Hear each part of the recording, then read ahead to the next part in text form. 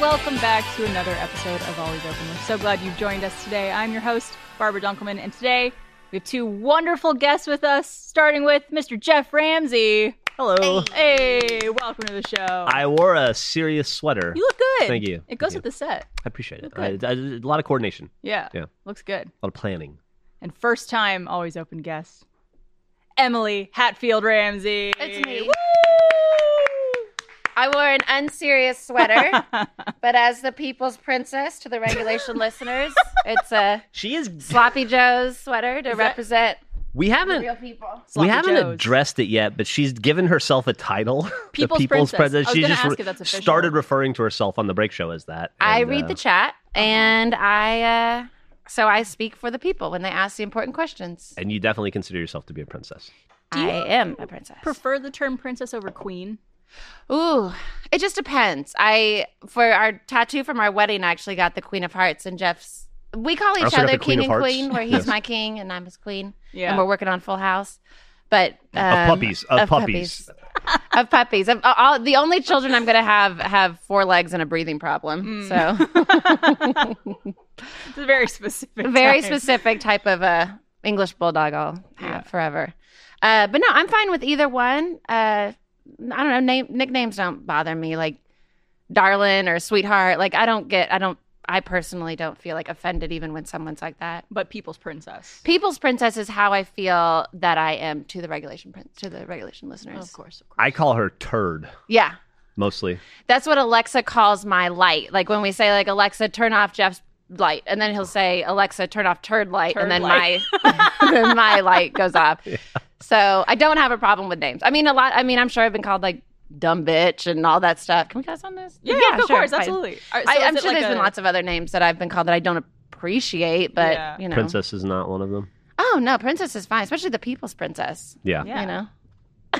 So turd is an actual nickname, like a term of turd of endearment. Turd- Well, that's good. She's That's a good. she's a turd a lot. I'm a sweet one. In the most lovely way possible, right? Like anytime I go to the bathroom, she kicks the door open. Yeah. Uh-huh. That's getting old. No, but it will never end. You will never know peace. Yeah. You will never. Anytime I'm in a room, he turns the light off. Yeah, So, I'm never going to stop. For the rest of your life, I'm going to turn off the light every time I see you in a room. yeah, our Yeah. bathroom door, there's not really a lock on it because it's just like a little like toilet closet thing. And so when I walk by, I just push it open and it hits his leg and he's like, oh, stop. But then while I'm getting ready, he just bop, bop, bop, all the lights off. See, I think that's more inconvenient. Yeah. Yeah, that's more of like, oh, God. See, the bathroom stuff, like, that's the one, I think, boundary me and Trevor have with each other. Is, like, if we're going any type of bathroom, doors closed, we're not looking in Yeah. like that. That sounds like a healthy boundary. But if you guys... I mean, like when he only has the door closed, like when he's pooping, and he doesn't like it, so I continue doing it, and really he's don't. fine. But it really is the door opens about this much before it hits his knee, and he goes, "Stop!" Stop! Slams into As you my hear knee. Yeah. Oh God, I can hear that through the door. That is because where I get ready is right on the other side of the wall. So it is just like mayhem in there, and I go, "Are you okay?" And he's like, you "What? okay?" That wasn't anything." There's lots of stuff on my phone. Leave me alone. Do you have to blast your TikTok super loud Yeah. so you don't hear anything? But it is like a shotgun goes off in there, and it's just like I have a curling disease. my hair. Like, whoa. I have to take Miralax. It cleans me out every day. Yes, and I ask every day, like, did you take your poop juice? Did you? Because I need that little butthole to be safe and sound forever. Yeah, I mean, colon issues are a serious thing these days with Yeah. people. Diverticulitis. What's the survivor. deal with colons? What's the deal? Have you had a colonoscopy before? Oh, yeah, a couple times. Really? Oh, yeah. Get them I- all the time. I have to one. because of my... butt disease? Yeah, because of my... yeah. Is it actually a butt disease? Yeah, it's diverticulitis. Well, diverticulosis is the disease. Diverticulitis is when it becomes inflamed. Oh. Tomato. Am I right? Yeah. Is it just like you have trouble pooping or like you don't No. fully clear out? So what happens with diverticulosis is you develop these goose eggs on your colon lining, and then food can get trapped in there, and Oh then my it God. agitates, and there's no way to pull it out. It's really because it's like in a little pocket. And they're not, like- think of like a goose egg on a bike tire if you inflate a tire improperly. And Yeah. it's like whoop, and then like seeds, like tomato seeds or something get in there, and then the rest of the poop just goes through and you're good, but then it starts to agitate and then it creates like a cramping in your stomach that makes you wish you were dead, and then you can't stand up anymore, and then you need morphine, and then if you don't get it fixed, your colon will rupture and you'll die. You'll go get septic. like septic, yeah. And I did not know that you were going you and through I that. both know somebody that happened to, and they were very sick for it for a very long time. I'll tell you off camera. Okay. Yeah. Long time Damn. ago. Yeah. But yeah, he has to drink Miralax every single night. If he misses one like drink of it, bad. the next morning he has cramping and stuff. I mean, it sounds like period cramps, but like Yeah. it is bad. That could And kill you, though. Yeah, I don't know. It is like it gets bad, and it is when it does get bad, which you've gotten really good with your Miralax, so it hasn't gotten like bad. I don't want to die.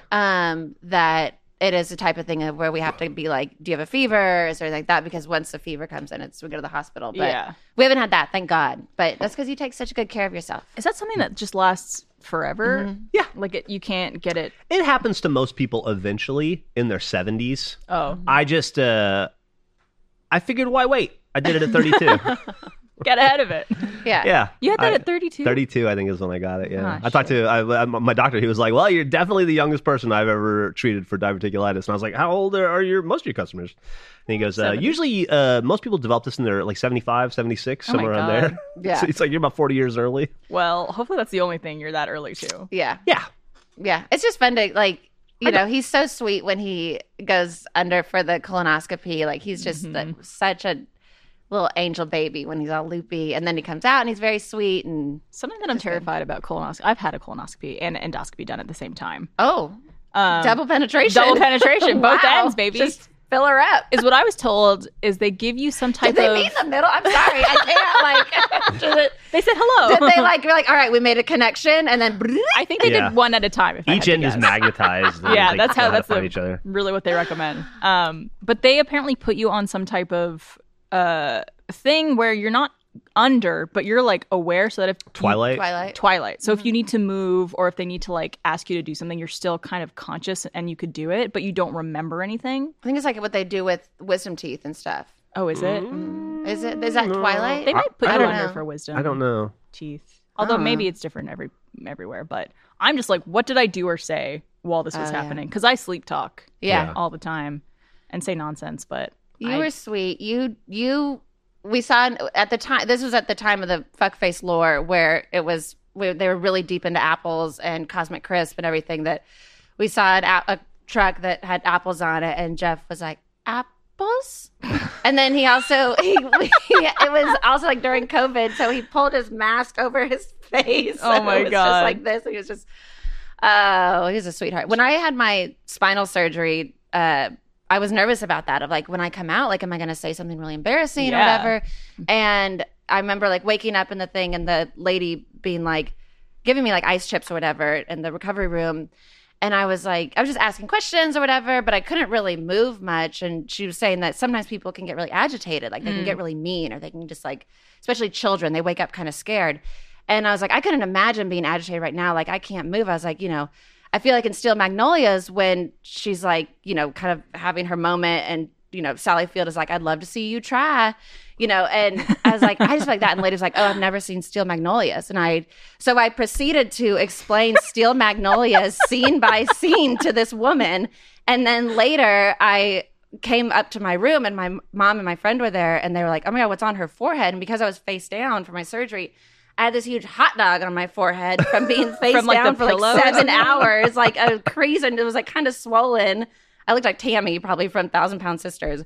But I just realized, like, oh my God, I just explained Steel Magnolias to a woman with a hot dog on my forehead this Yeah. whole time. it's probably like one of the lower. Yeah, You know. but it's just when you're like, oh my God, that's so embarrassing. There's so many embarrassing things with that surgery, but another time. I just kept asking. So Trevor was the one who came with me to my colonoscopy, and he said that as I was like coming out of the Twilight stuff, I just kept asking, like, is everything okay? Did it go okay? Yeah. And then I would fall back asleep and be like, did everything go okay? Is that like, did they find anything? And then I'd fall asleep again, and I'd ask him again. I think he said I asked like 5 or 6 times because it just kept kind of like coming in and out. That's so sweet. Do you have to get them again? Like, is it like No. okay? No, it was just kind of like a cautionary thing, just because I was having some issues And they're like, let's just go ahead and get you the colonoscopy and do an endoscopy while we're in there. Yeah. Why not? Why not? Something I've learned, at least in my personal experience, as I age and get regular colonoscopies, is that they get worse and harder the older you get. Really? And the recovery gets worse and harder. Yeah. It took me way longer to recover from this one than the last one. Yeah. Well, you chugged all that Diet Coke that made you And then I threw up all the sick. pastrami. And I was sick for days after the... To me, obviously, and this is what they tell people, is the prep is the worst part of it. It's drinking the stuff and shitting your brains out for 24 hours. That's not great either. I think that there's like a pill you can take now that eliminates all that. You don't have to deal with that stuff anymore. Really? It's like working its way into the scene. What does that do? Maybe by the next time you do it, you'll be okay. I hope so. Yeah. Yeah. I mean, be easy peasy. It's good to get yourself checked when you are having concerns, but yeah, there was a point where it was just, and you probably experienced this too. It was just you were peeing out of your butt. Mm-hmm. Like there's nothing left in there. I mean, what you're describing, what she's describing every time I poop next to her. I take Miralax every day of my life. I haven't pooped solid in like 9 years. Yeah. Yeah. Just piss out the butt. It's just so always open, huh? Yeah. I mean, this is the kind of stuff we talk about. But obviously, I've been wanting to have you guys on the show for a while. And what better time to do it than our finale episode. So thank you guys for joining us today. I just made it in right under the line. Thank you for having us. And I'm sorry it took us so long to get here, but I'm glad that we got to be here to help celebrate the run of the show. Thank you. It's been a great show. It's been an honor, and I think you guys have been such close friends of ours in our life, and have always been people who have been very open and candid about things, and it's just honored to know you guys and have you on the show. We feel much the same. Grateful to have you. And can I say, as a Rooster Teeth founder, thank you. When I was thinking about this in the bath, it's a weird way to say it, but I was thinking about this earlier. In the bathroom. When I was peeing earlier. How I'm far enough down the road in the career where I like to try to do look backs often. And I was thinking about how when we started Rooster Teeth in 2003 playing Halo, making Halo cartoons, there's no way I could have drawn the line out to 2 decades later, you and I doing a podcast together. Talking about our poops. Just talking about relationships and feelings and on this soundstage. And it's just we would have never gotten here if I were in charge of that. And I love what Rooster Teeth has become. And I love that people like you have come in, the future generations, and taken it in directions that I could have never envisioned us going, that we would have never been able to on our own, and just creating such new and different and varied forms of entertainment. And it's just been so much fun to watch, and it's been so much fun to get to participate in on occasion. And I really appreciate you for creating this show and thinking outside the box. And I'm excited to see. I know this chapter's closing, but I know it's just because another one's going to open, and I'm very excited to see what's next. Thanks, Geoff. Man, well, it's, I think, a testament to y'all's leadership and just faith in us as creators and, supporting us in what we want to do and having that kind of leadership. It's the least we could do. So thank you. But I do want to talk a little bit about you guys. Just got married. That's true. Yay. We did. We just Congratulations. Thank you. Thank you very much. Thank you.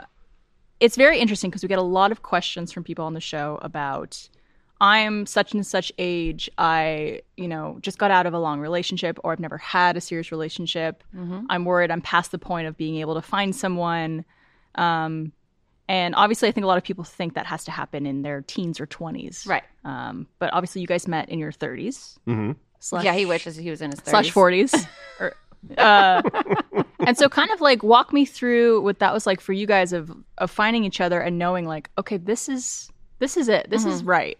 Because I think after a long time, you learn what you like, you learn who you like and what you are willing to go for. I definitely told Emily when we first started dating. I can remember before she made the ultimate sacrifice of giving up the room she had in her house to get ready in the morning, to get ready in a tiny closet next to a dump room. I had a house all to myself. A dump room. She had this spare bedroom that she just turned into her closet, and she would get ready every morning. And I would every woman's dream. I would drop Millie off at school, and then I would drive to her house and just hang out with her every morning while she got ready for work. Aww. And it was a really sweet time. We did that for over a year, I think.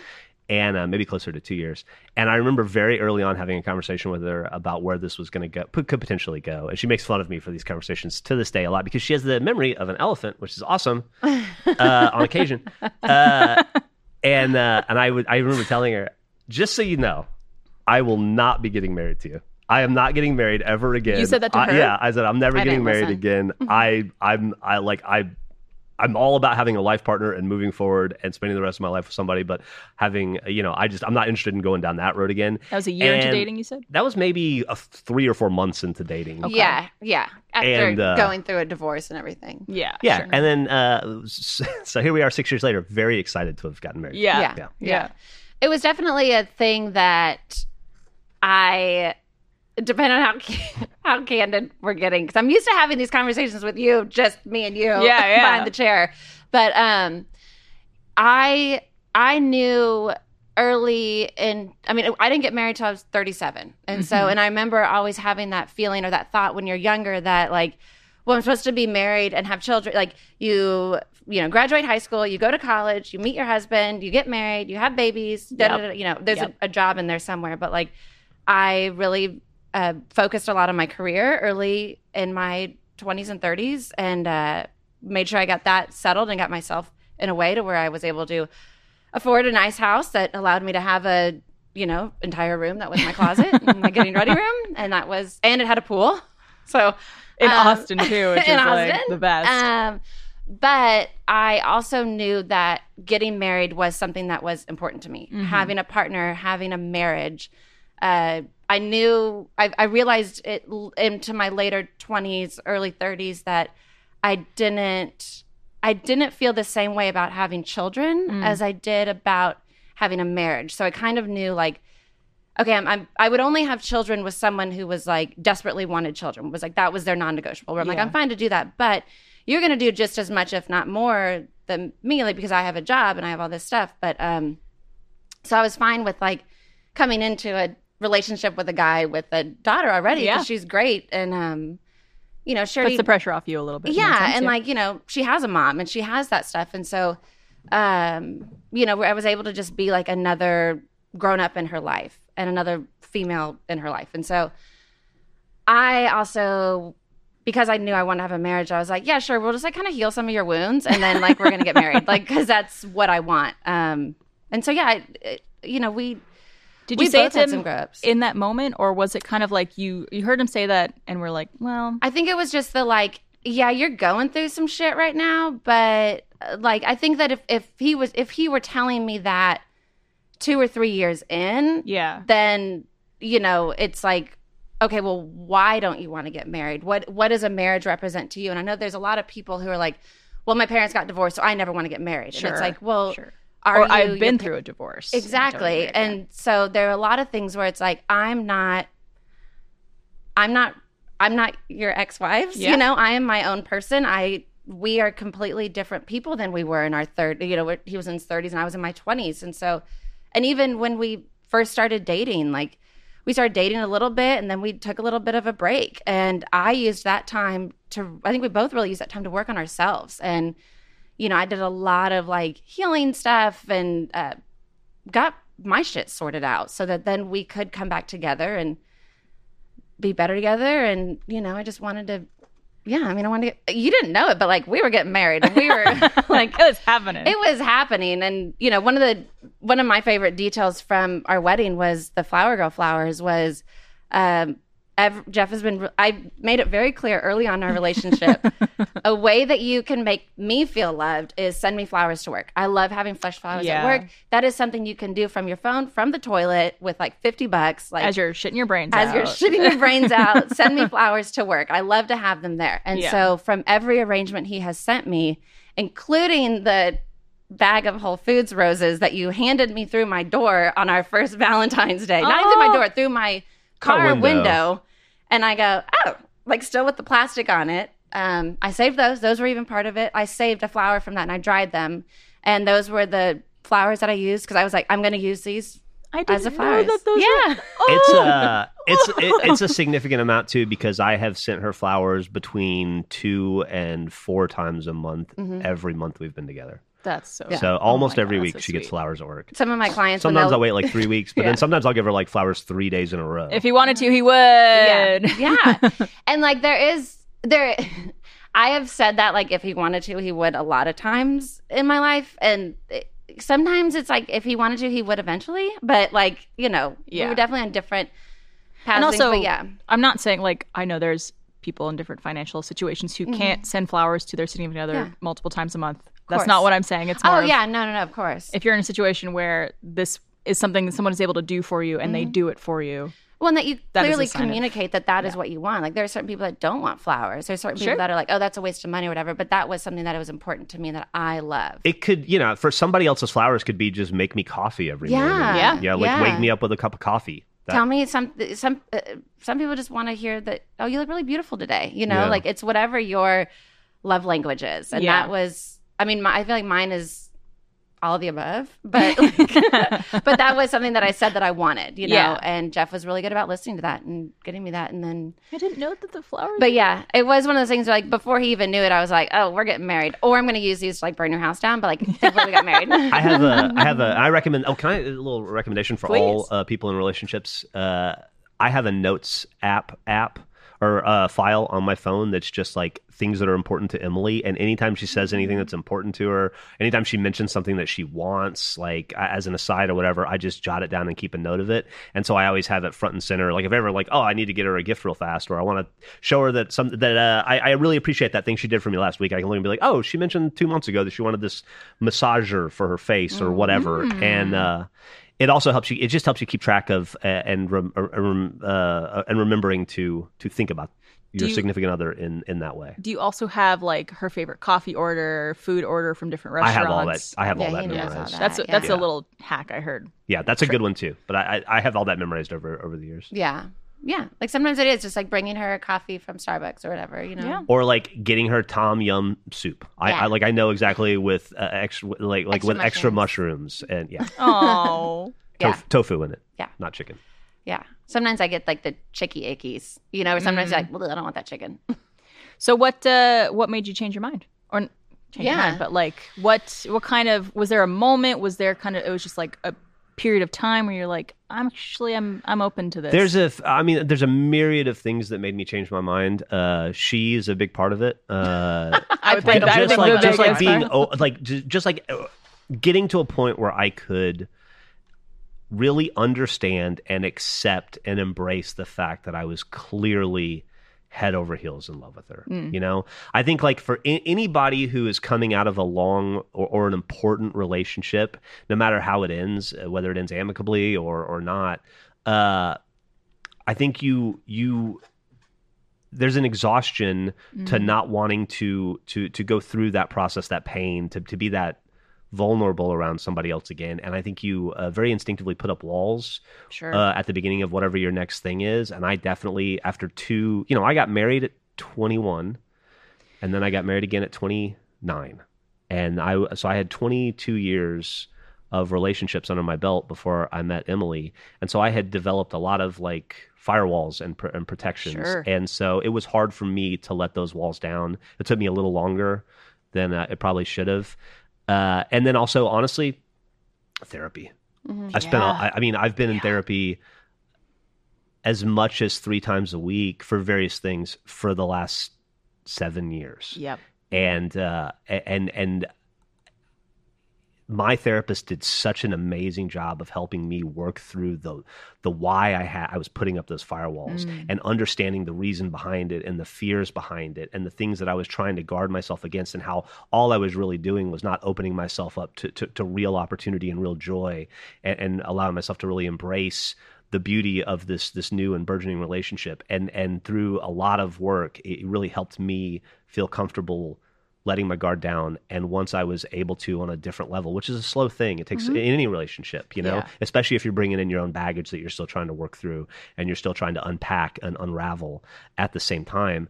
And it just, but the reality is, at the end of the day, you can't spend 24 hours a day around such a array of positivity and beauty and sunlight and not want to do anything you can to express to that person how much they mean to you and how much you want to cement that relationship in your future. It became very like I went from wanting to never get married again and never want to make that level of commitment to another person again because I was so scared of getting hurt and going through the pain of the loss of that again, to being like not being able to envision a life where she's not going to be my wife. Yeah. Most of it just took healing and real work with real therapists. Mm-hmm. I would always ask his therapist, where he'd be like, "Oh, I had therapy," and I'd be like, "Did your therapist tell you to leave me?" And he was like, "No, actually, he said I should really fucking appreciate you and do stuff." I was like, "Hell yeah, I like that." That's a good therapist right there. Yeah, he's a very good. How much were you paying him? I know, right? I was like, "Can we have like couples therapy where he can just like really get to know me?" Yeah. But one of the things with dating older in relationships, I always say that dating in your 30s and 40s, like, you don't go to baggage claim. You go to oversized baggage claim. Oh. You go to where there's divorces, car seats, golf clubs, all that shit. Children. Where you're just like, all that, where you're just like, okay, but when you have a partner, like, everybody comes into every relationship, even if you think that you've got your shit together, you always come in with some sort of baggage. Yeah. It can be trust issues from a former relationship or just feeling neglected or feeling not heard or whatever, that having a partner that you can work on those things yourself, but then also have a safe place and person that you can work on those things with, like that we were able to talk about stuff, or when one of us would put up a wall where it'd be like, no. We're going to talk about this. Yeah. And we're going to, you're going to explain to me why I was right. But like. When she says one of us, she just means me. Or it'll be stuff of like, why are you, and we both would do this of, why are you reacting as if I am behaving like your ex, of like, he never has done anything to make me feel the way an ex did.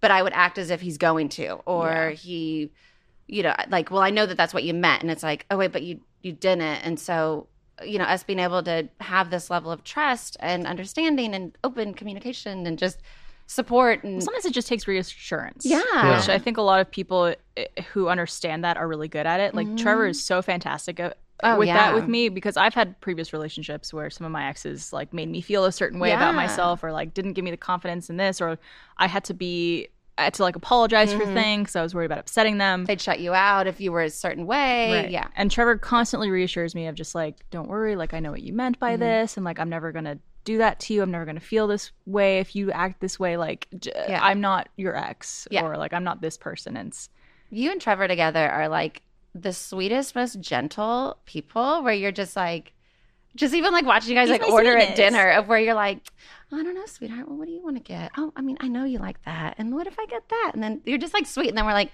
what the fuck are you getting? I don't know. Like, different type of love language. Yeah, like it's always fun to see your friends like with how they are in their relationships, and even Eric and Barbara, like Bador, he is so fucking sweet to her and like so kind and nurturing and taking care of her. And then we've all seen Eric, and then everybody else knows Eric, and and then we all deal with Eric. But like it's just so great to see, and like I said, the two of you worship and love each other. And congratulations on your engagement. Thank you. We actually just had Trevor on the last week episode to talk about like our whole engagement story and stuff like that. We had Jessica Vasami on, who's also engaged. A lot of engagements going around. I love it. Love is in the air. Love is in the air. But I truly, as someone who's known Geoff for quite a while. How long have we known each other? Probably like not quite 20 years, but I've known probably you. Like 18 or 19. Probably 18, 19 years, somewhere around there. Yeah, it's been a very long time. Like, I've never seen him this happy, and like, but also like just happy, not even in general, but with yourself. Yeah, I would say, not to take away from our relationship, but a lot of that is, I'm the happiest I've ever been with another person in my life. And that's not to be derogatory to any other previous relationship I've ever had. But a lot of that, it does come from the fact that I'm happy-ish with me for the first time in my life. And a big part of that was obviously getting sober. And just being alert enough to recognize the things that I don't like about myself and doing something about it, right? And so like getting that was a big part of like why Emily and I had to take a break, was because I realized that I was not I thought that I was in a much different place when I started dating her than I very quickly realized that I was. Yeah. And I only saw myself hurting somebody who was developing really serious feelings for, and realized that I had to do some work. I had to figure some shit out before I was ready to commit to somebody and not hurt them unintentionally by dealing with my own baggage, Sure. And so I think that's a big part of it too. It's like, as I'm just happy. Yeah. And I think you can tell. And so thank you for saying that, and thank you for noticing it. And I'm definitely happy in my marriage, but I think I'm just happy because I finally feel healthy. Yeah. I think you're in a great place. And as much as you had to like work on that stuff, one of the things that I worked on in that time apart, which just happened to line up, was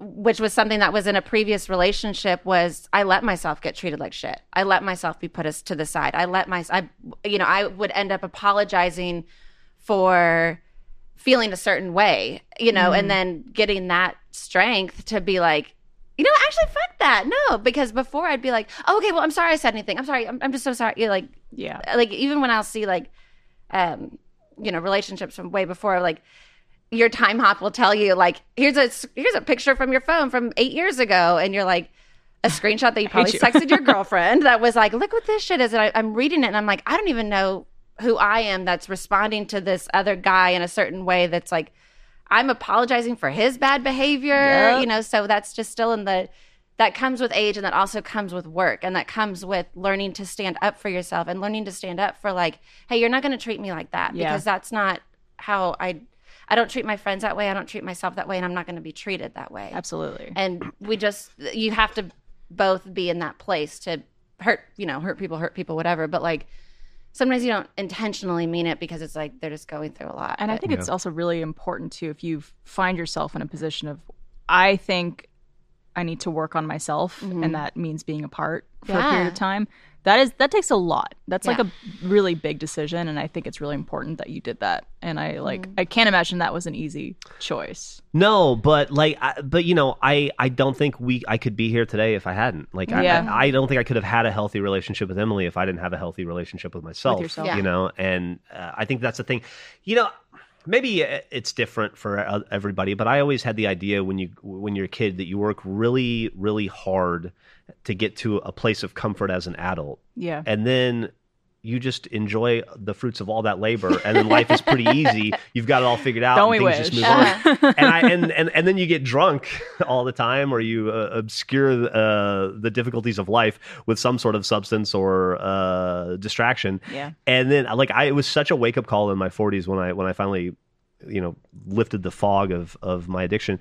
To realize how much work it is still. And if anything, it's harder work as an adult. Yeah. And because you're so ingrained in your behavior. And so it, I don't know. I think once I understood that and embraced it, and then realized that it's just, life is always going to be challenging, and there's always going to be a ton of work. And the best thing you can do is get healthy and get on the right side of it and acknowledge it and try to stay ahead of it and find somebody that you would be lucky to get to go through those trials and tribulations. Do you guys need you want to go over there and give me some time alone?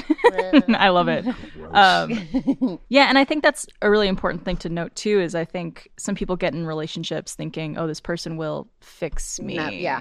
Or I'll be happy once I'm with someone. Yeah. Mm-hmm. And I think that, I think the idea of like you have to be happy with yourself before you're happy with someone else, that I think is like a bit of a gray area, because I think like you could work on yourself while also being in a relationship. Yeah. But I do think that if you are looking for someone else to fix you or solve your problems or anything like that, other than a therapist who you work with, right? I think that's putting way too much pressure on the relationship, and it's being really unfair to the person who is your partner. Yeah. And I think there's a difference between like someone supporting you and being there for you and like being your champion versus like, I need you to fix this thing I'm going through. I need you to make me feel better, because sometimes that person doesn't know how to do it. Sometimes you need exposure therapy in that way of like figuring out like what your issues are, but then being with someone that you can be like, I'm feeling very insecure right now, and so I need you to like, I feel like you're mad at me. Like could you just talk me through what you're feeling right now? Yeah. We both are always like, are you mad at me? And I do that all the time. Probably some deep-seated stuff of, whatever, but it's like needing that reassurance and being with someone where like you know, where we can be like, no, I'm not mad at you. No, I love you. Or it's like, no, I just breathed a little harder. So yeah. Or I'm thinking of something else. And I just answered like in a really short manner because I was thinking of something else. Or just saying like, hey, like when you don't do this, it makes me feel this way. And then they can explain their side. But instead of being like, you're not making me happy. You're not fixing my problems. And, you know, that's what's so great is that we are able to grow together. Yeah. One thing I really love about Emily and that I've seen in her growth as a person since we've been together is you do it. I think you feel the need to do it less often now, maybe because we've broken down a lot of barriers, but you used to come to me and you would say, this is bothering me. This thing is bothering me. And it's very, very hard for me to talk to you about it. I feel very vulnerable right now. I feel very uncomfortable even bringing this to your attention. I don't typically communicate this way, but I'm going to try to be open with you about it. And it's always something that I go like, oh my God, I had no idea. Or like, oh no, that's not what I meant. Or, and it's always like, I would almost look forward to those moments with you because I knew that meant you were about to be vulnerable with me and I was about to reassure something. Yeah. Or it was going to, like, I knew that moment was about to strengthen us a little bit. And I always really appreciated, because I could tell how hard it was for you early on. And I could see it get easier as the relationship grew as well. I have that with, like being a hairstylist. I'm also a therapist and know-it-all behind the chair. And which is great, by the way. It's so therapeutic. And a stand-up comedian. And so I'll tell people like that kind of stuff of where I'm like, well, have you tried talking to them about this? About, you know, whatever, like insecurities or that kind of thing. But it does help. And they're like, no, you know, I'm afraid he's not going to listen or whatever. And it does it by starting it out with like, hey, I need to talk to you about something that I'm really nervous to say. First of all, it gets their attention. And voicing those fears. Like, absolutely. And saying like, this is scary for me. Because it also is usually sometimes when you're on the receiving end, and a lot of times it comes up with like, you know, what are we? Like, are we dating? You know, and I always tell people, I'm like, you know, if you both agree to be monogamous and you're only sleeping with each other or you guys not seeing each other ever again would like, need to have a conversation, then you're together, you're dating. There's something. And so any of those things that you were always really great, you still are really great about when I can, I don't know, it's just a safe place. And you never yell at me, you never belittle me, you never tell me like, oh, you're a fucking idiot for even thinking that, like, you know, all those things that you know, other people have said to you? No, not necessarily, but like I'll see it in other things that would make you feel like, or you're not going to shut me out, or you're not going to, you know, be like, I don't have time for this, you know, like, and so just telling someone that you're being vulnerable is, I think it goes a long way. It really does. And if they're a dick about that, then fuck them. Get out of my life. It also, like, when she would say that, when she say this, the thing she said there was like, it's really scary for me to say this, or this is really scary for me. Then boy, that you like, yeah, you snap in the focus. You're like, I am listening. You have 100% of me right now. You know, I get that. This is important. I'm focused. And anyway, it's one of the things I love about you. It's one of the things that really helped me. It really helped me become vulnerable with you because you were showing me the work as you were doing it. Well, I think also when someone is making me feel safe in the process. When someone's vulnerable with you, it I think gives you space to be vulnerable with them. Yeah. Whereas if someone's really closed off, you might not feel comfortable being vulnerable with them. Or you're asking for a safe space. Yeah. And then they're usually like, yes, let me provide that for you. Let's have this place where we can both be that way. So I think it's great. Yeah. Unless that safe place is your toilet room. And, then and you're just trying to kick through your boundaries all day long. It doesn't matter. Yeah. Just boom.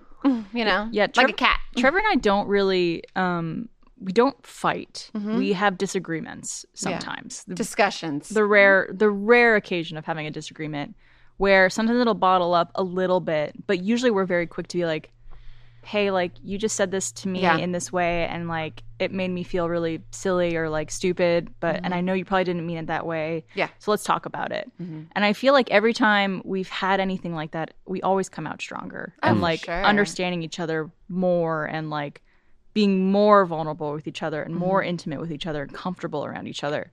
And I think it's a shame that so many people are afraid to have those discussions of like upsetting someone. And it can be stuff from your childhood where it's like you would go to a parent and then they would either shut you out, not listen, not, you know, or yell at you or punish you or anything like that. So you're afraid to kind of speak up. But no, I'm pretty good at bottling stuff up too. And then you know, Yeah. coming out, and then just like, I think it just everyone- feels like you're just like not listening to me, you know. And then he's like, "What the fuck is happening? I'm just trying to play I'm trucks." the people's princess. I just really this, you know. But it's like, we don't ever fight, and if we ever fight, it's never anything really about us. Yeah. It's never anything that is totally between us. It's sometimes extra stuff like that's orbiting us. you know? Yeah. I don't know that I've ever been truly mad at you. The only time I know that. Here, you have a little bit of fluff. Thank you. I know when you're pissed when you start the sentence with "I just don't appreciate," and it can be fucking anything of where you're like, "Okay, hold on." Okay. Like my dad had this thing where he would like go, you know, and then that's when you're like, "Oh shit, Dad's about to yell." Like he would like, you could see him like biting his tongue, you know, and just kind of like, okay, you know, and that's when you need. But like, yeah, when you say "I just don't appreciate," and then you're like, "Fuck," you know, but.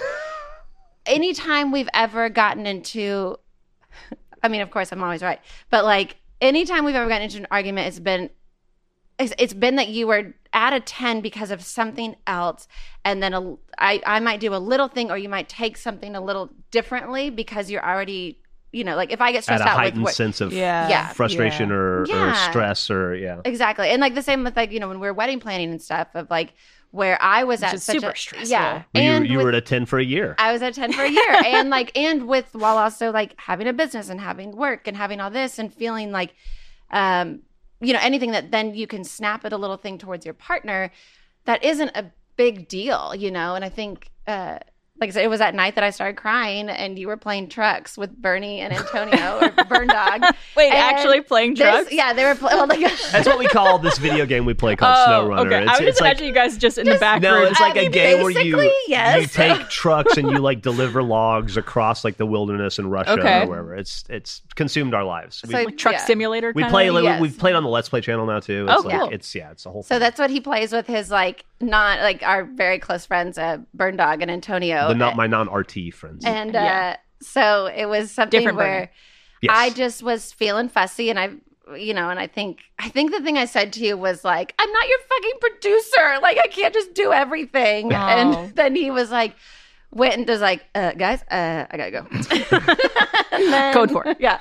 And then whenever we were talking to them, Antonio was like, "Yep, it's getting close to the wedding. I think they got in a fight." But it's like, again, not even really a fight. It's more of just like, I'm expressing. Yes. I just could have been I could have been more helpful in the moment. I think it was, it was stuff where I was like, giving you a little bit more attention. "Did you see that email?" You know, and he'd go, "Oh, let me see." And I'm like, you know, but he also has 8,000 other things.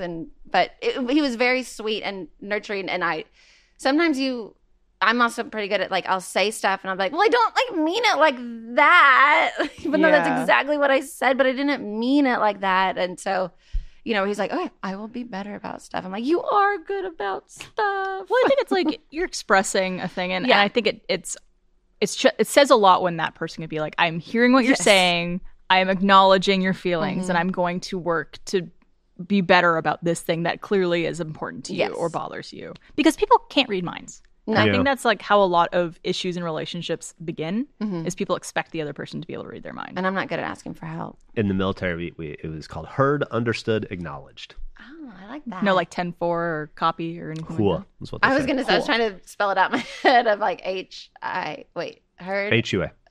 Heard, understood, acknowledged. That's why you ever say like, "Hooah, drill sergeant," or like, you know, people say that. They're saying heard, understood, acknowledged. What is hoorah? Hoorah, same thing. It's just another. I thought hoorah was like, hoorah.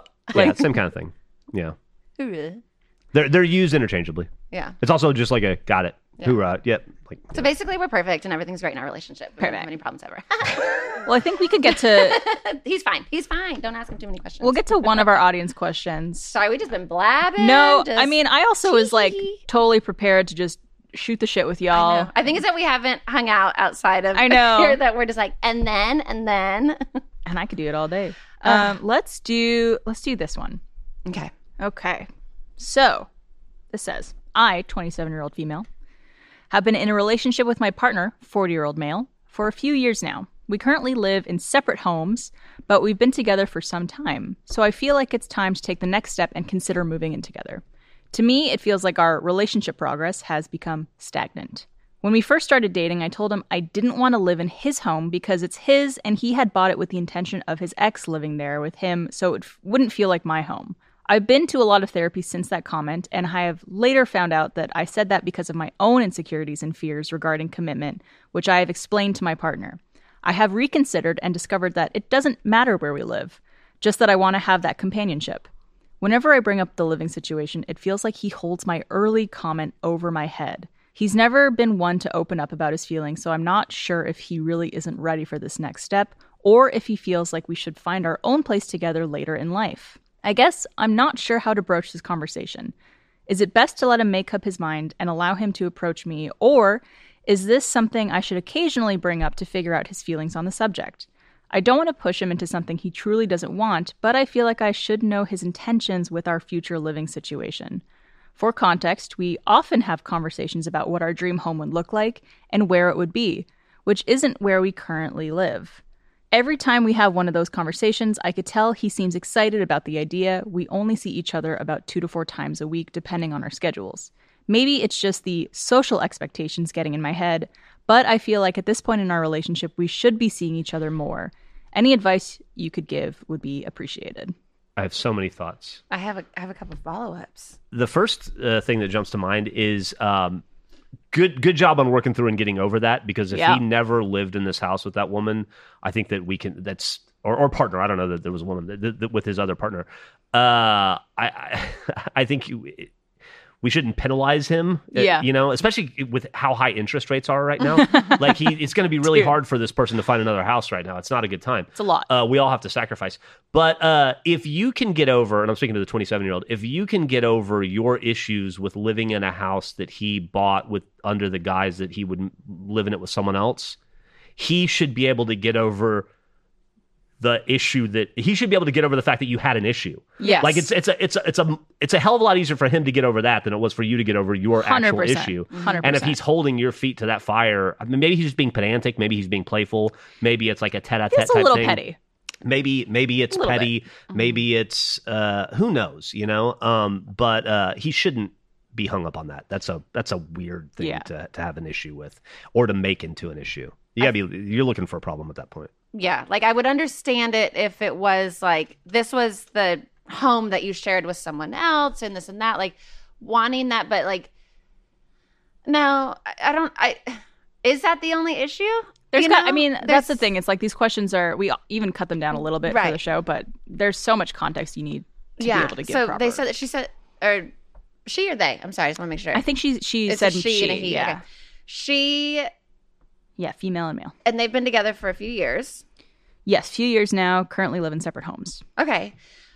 I feel like after a few years, you should be able to read that email to him. And maybe you started out with like, hey, I'm being really vulnerable right now and this is really scary for me and I'm nervous about this. But if he is, I understand like, people can sometimes mature at different rates. Mm-hmm. But at 40, he should be able to have a conversation, and I understand that he might be like, I don't know what I want, but yeah, if he's holding that one comment that you made about being a little unsure or insecure about that as the reason why he doesn't want to live with you or take a next step in your relationship, then you need to think about if you want to take that next step. Or maybe with him. He's just looking for an excuse, right? Because he doesn't want to. Or maybe he's just a dumb guy, and it needs to be spelled out to him. And like we can't discount just how kind of dumb we tend to be and just focused on the thing in front of us and not aware of all the, things that are going on in the periphery. But if he's 40 and you're 27 and you're dreaming, you're fantasizing about a dream home someday that's in a different location, right?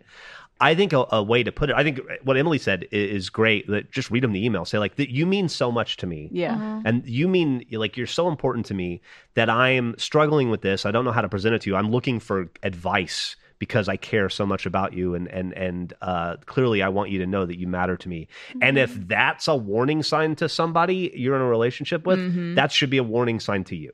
Yeah. Yeah. Just to be frank, like but you're going to have way bigger conversations as your relationship goes on. That's more than like, hey, where are we going? Like in this relationship? And I really love you and I want to spend more time with you. Like can we figure out a way to live together? Like, yeah.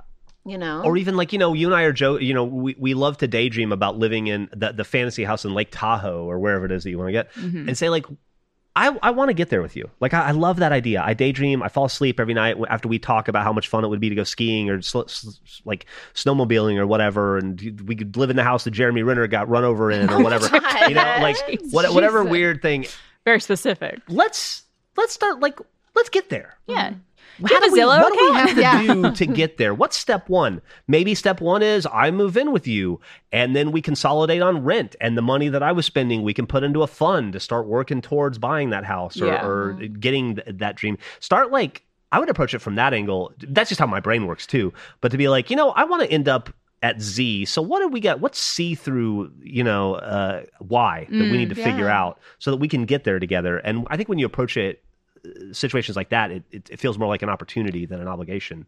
I wonder too, are you nervous to have this conversation because you're nervous of what the answer is going to be? That's very Are you good point. scared to bring it up because you're like, well, I don't want to freak him out, like, which is super annoying, like, which I did for years. And again, that's where the trust and growing up and being like, this is what I want. This is, one of our very, make it about me again. But whenever we very first started dating, Geoff asked, like, what do you look? It was something where I was like, oh, you're just out of a divorce. Like, you need to go fuck a bunch of dumb girls. Like, that's not what I'm looking for. Like, have fun, but he asked me, like, well, what are you looking for? And usually, you would be like, oh, I don't know, just something like casual and whatever. But I was like, no, I want a partner. I want someone that I have a life with, someone that asks me how my day was, someone that gives a shit, and some, like like just really being vulnerable and honest.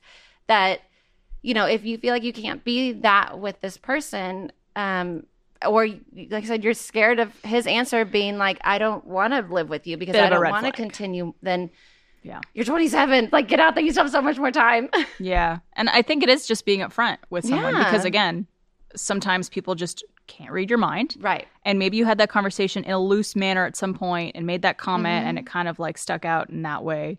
But just being upfront of just like, hey, I do feel a little stagnant in this, and I would like to take the next step with you and feel closer to you and live together, because I feel like that's something I really want. And, it would be really sad to find out that your partner doesn't want those things with you, but don't you want to find out sooner than later if that's the answer? Right. Because...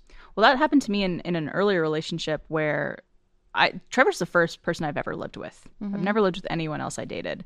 And a previous relationship, we had been dating already for like a year and a half.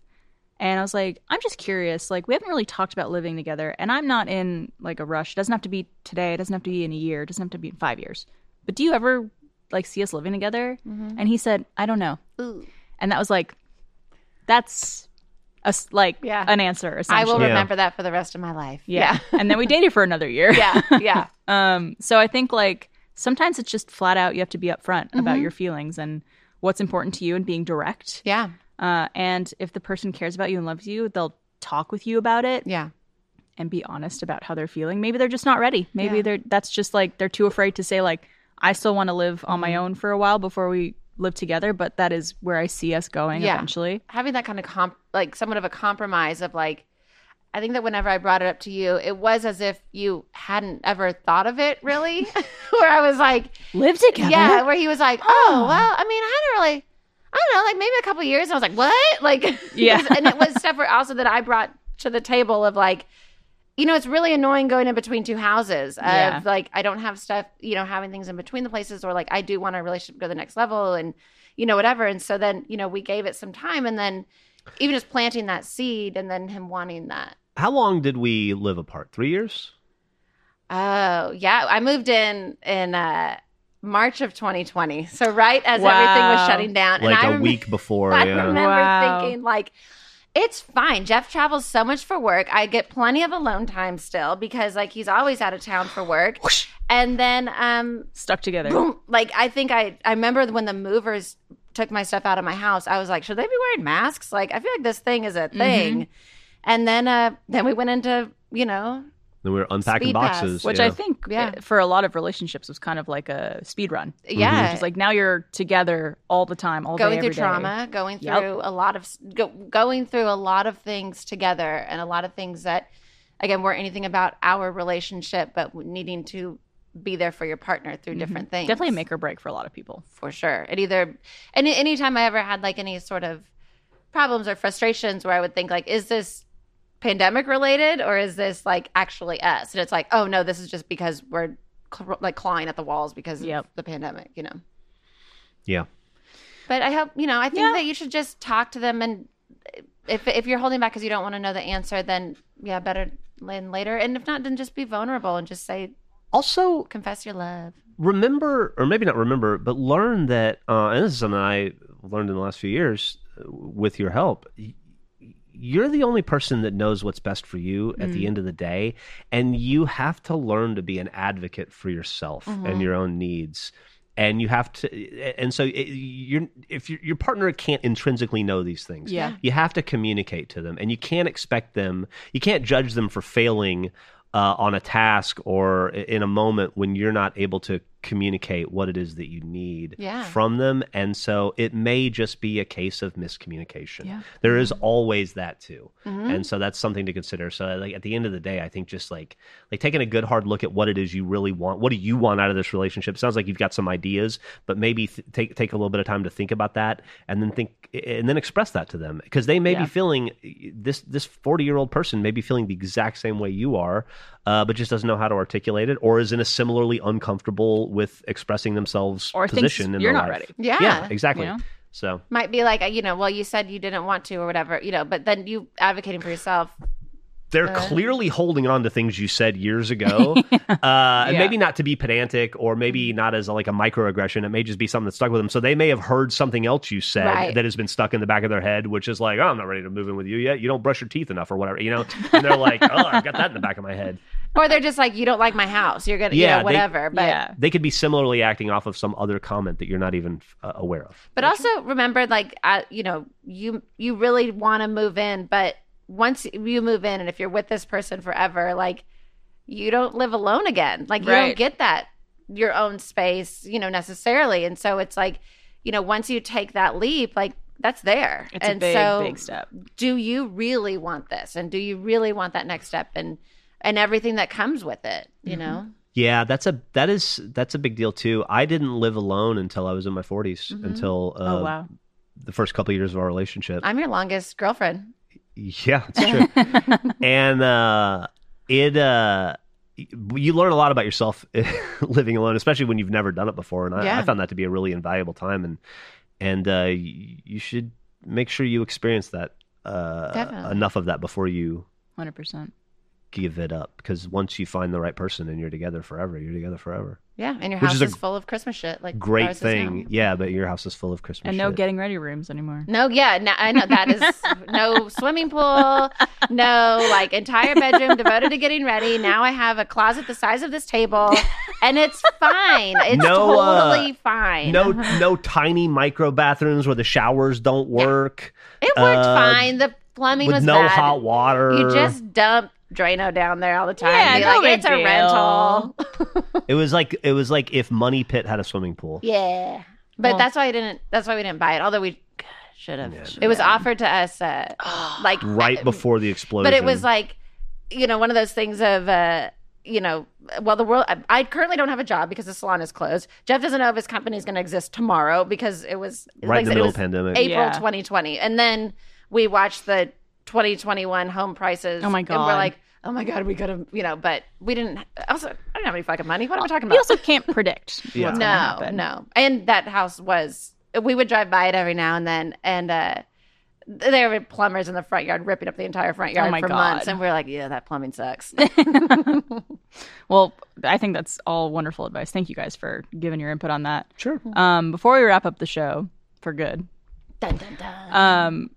That got me. I know. I'm having such a good time. Let's just do it forever. Right? Yeah. I mean, you never know. We're putting it on hiatus for the foreseeable future, but we did bring it back once. So that's true. You never know what the future holds. But the show, we give a lot of advice. We talk a lot about, issues that people send in. So if you guys had one thing you wanted to leave our audience with, one piece of life advice or, something that they could take to heart for the future in relationships and life and whatever it is, what do you think you would tell them? And if you don't have anything, I know that's a lot of pressure. Please. Get right with yourself. Yeah. Mm-hmm. Really. Like, I didn't realize how much my inability to reconcile my own issues with myself was affecting my life, my success, my sobriety, and by proxy, the lives of people that were very important to me, all around me. And you'll never find true happiness or success or peace in life unless you are right here and with yourself first. And so that would be my advice: to figure out how to learn to like and love yourself and be okay with who you are. Mm-hmm. That's great. Yeah. Which is like the hardest thing on earth to do, by the way. And it sucks because it's like it's you're like this person takes a lot of work. Like it's like, give me a piece of advice on how to improve my station in life. Like, oh, okay, we'll build a rocket and fly to another planet. Just do that. I understand it's a very difficult thing to do, but yeah, and even if it's like, even if you can't afford therapy and all that stuff, and sometimes just making the therapy appointment is the worst part. But there's plenty of inspirational quotes online, and there's TikToks and all that shit. But like, don't. I would say that other than that, like that one's the best one. But just kind of all that stuff we said of like, don't be afraid to be vulnerable. Mm-hmm. You might get hurt. You'll probably get hurt. You'll probably get your feelings hurt, but you're advocating for yourself and you're being honest. And, it doesn't, just because someone doesn't want what you want, doesn't change that you should want it, that you deserve it. Yeah. If you're not advocating for yourself, you're advocating against yourself, if only by omission. Yeah. Don't work against your own best interests. 100%. Yeah. So once you know what you want, then get it, Yep. Or try, and then, I don't know. Life's hard, but it's okay. We all get, Life's hard, but it's okay. It's okay. It's all good. No worries. It's fine. Don't worry. I'm fine. But it's, it's always evolving. It's always changing. Everybody's got their own shit, and, There's a couple things we've mentioned on the show a number of times, which we try to always reiterate. One is comparison is the thief of joy. Mm-hmm. Your life is your life, and trying to compare it to anyone else's story, to anyone else's journey, to anyone else's achievements is going to do nothing but bring you pain. Yeah. That's a recipe for failure. And you just have to focus on yourself and being kind to yourself. Mm-hmm. And then understand what you can and can't control in life as well. Oh, yeah. And try your best to worry about the things that are within your control, and things that are beyond your control, try to let go a little bit. A lot of your life is determined by how you react. And I think that once you kind of, I think that honestly is what has helped me find a lot of peace. Of just like, my flight was canceled. I literally can't do anything about that other than now try to find a solution. Yeah. And not be angry about it and throw a fit. Yeah, that's what I'm doing. Tiny little example, but yeah. In those situations, I will be 9 years old for the rest of my life, I think. If my flight gets canceled or I face one of those roadblocks, my first thought is like, how do I turn this into fun for me? Yeah. Like, how do I flip this around so that I'm having an enjoyable time in this moment right now? And that's why I invent little games and stuff to, Yeah. There's a lot of stuff with like, even when people are like, set boundaries, but you can't, like you were saying, you can't control someone. Like a boundary isn't saying like, you're not going to treat me that way. It's that when you treat me that way, I'm going to do this because you only have control over yourself. Yeah, so it's 100%. When you talk to me that way or when you say this about me, I'm either going to close my phone or I'm going to not respond anymore. Like that's the really learning the boundaries and all that for yourself is good. And I think one of the things that we've said of where it's like, I want a partner, not a dependent. Yeah. And that's, you just want to be like, I'm your partner and, we're a team. We're a team. Yeah. Like, and even sometimes you have to remind them of like, I'm on your fucking team, Yeah. I'm on your side. Yeah. Yeah. Well, thank you both for being here. Please check out Clutch My Pearls podcast, which is a podcast that Emily does with Barbara Badur and Vanessa. If you like smut or if you don't read smut, but you want to know what people are talking about, that's us. We're just your giggly little book club that talks about dirty, dirty books. Yes, go check it out. Wherever you get podcasts? Yes, everywhere the podcasts are. Clutch My Pearls Pod on Instagram and TikTok and all that stuff. It's so much fun. Fantastic. And then you could check out Geoff on Fuckface. Yes. Doing all types of fun stuff with the boys. It's not about smut. If you want. You don't have to. And then moving forward, you could find me doing all sorts of fun stuff with the Stinky Dragon team, Tales from the Stinky Dragon, D&D podcast that we absolutely love making. It's so cute. It's so much fun. And the community that we've built around it has been so wonderful and inclusive and accepting and supportive. So please, if you're considering joining another fun community other than the All Good Nowheres community, come over to Stinky Dragon. Or even if you have like kids, like you guys are, it's still like kids. So it's kid family-friendly. teen and kid and like middle school. Like that's so, and I love the puppets. Thank you. Can I say something about, because I've expressed this to you in person, but I don't know that I've ever said this on a camera. And now that this is the end of Always Open, I was going to take my chance. Stinky Dragon has something that I've only felt during the creation of Red versus Blue and during the creation of Ruby. Whatever that thing is, that special magic that lightning in a bottle that you can feel. Like when I walked in the room the first time when you gave me the tour, when you guys were filming the puppets, and I just didn't want to leave. It's got that like, I don't know. I wish it was easier to explain, then I might be able to replicate it more and we could do it more. But like, it's got that thing that I felt when we started Red versus Blue. It's got that thing that I felt when we started Ruby. And I haven't felt, and I'm including Achievement Hunter, Let's Play, everything else we've ever made, that I haven't quite felt until I saw you guys making Stinky Dragon and I got to watch the product. It really is that good and it really is that special. And I really do hope people get... clearly, tons of people. It's the most successful thing we have going right now. It's clearly people are definitely checking it out. But I hope if you're on the fence about it, you will give it a shot because it's got that intangible magic that makes something that creates a fervor that people really love and creates a production that is larger than the sum of its parts. Well, thank you. That means honestly like more than coming from you or anybody. Isn't he the best? It's very kind of you. Just a good dude. I just feel like I just word salad now. I just feel like it takes me 3,000 words to express the most. But they all are meaningful. Yeah, they're all like they're all good words. Yeah. Oh, well, thank you. Well, thank you. Yeah, truly, we couldn't do anything we do without the amazing crew and cast and everybody who works here at Rooster Teeth. And I want to also thank the entire crew of Always Open for putting on the show. Done an amazing job. Fantastic. Everyone from our set design to lighting to camera op to producing, everything, switching, everything that goes on. It's a huge team that produces these shows and puts them on and makes us be able to do what we do. So fun. It's so, like, I know y'all can't see it, but it's fancy in here. Like, it's all, there's so much, and they're always, like, plugging stuff in. They make it nice. It's amazing. They do such hard work and such great work, and they're so much fun to work with for everything we do. It's one of the things I like about bringing Emily to work with me or when we do the break show is it's still new enough to her that she recognizes the magic and sees it. And she reminds me. Now, it really helps to like see her react to things, and it reminds you how special it is that you get to be here in this room and get to do this with these people. And, absolutely. It's easy to lose sight of that when you're just doing, when you're on the comedy treadmill, as like Elise 100%. Likes to say. Comedy treadmill. Yeah, there's it's not just us who make these shows happen. It's a whole team of people who work their butts off to bring these shows to you. And of course, our first members. If you are not a first member, please consider signing up. It really supports everything we do here at Rooster Teeth and gives us the ability to make new shows and potentially bring some shows back in the future. So check that out at roosterteeth.com/first. You could check out all the benefits of becoming a first member. But yeah, that's going to be it for us on Always Open. We cannot thank you guys enough for supporting our show and everything we do. And hopefully we'll see you guys again. But for now, check out all the other shows we have at Rooster Teeth. We're doing a lot. So we hope you'll be with us for whatever comes next. And we love you. Thank you.